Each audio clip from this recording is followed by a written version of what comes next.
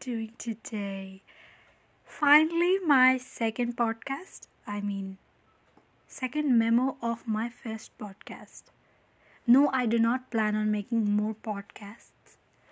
So, finally, I'm so sorry I'm so late because I've been really busy due to my exams.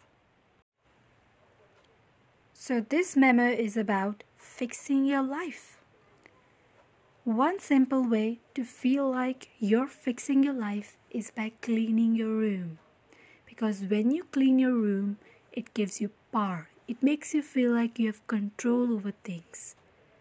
And once you get power and once you get the feeling of accomplishment and that you have control over things, you will try to fix other big things in your life too.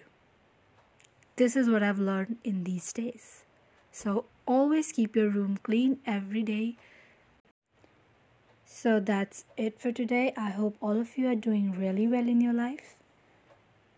And if you're not, I hope you get the strength to do really well in your life.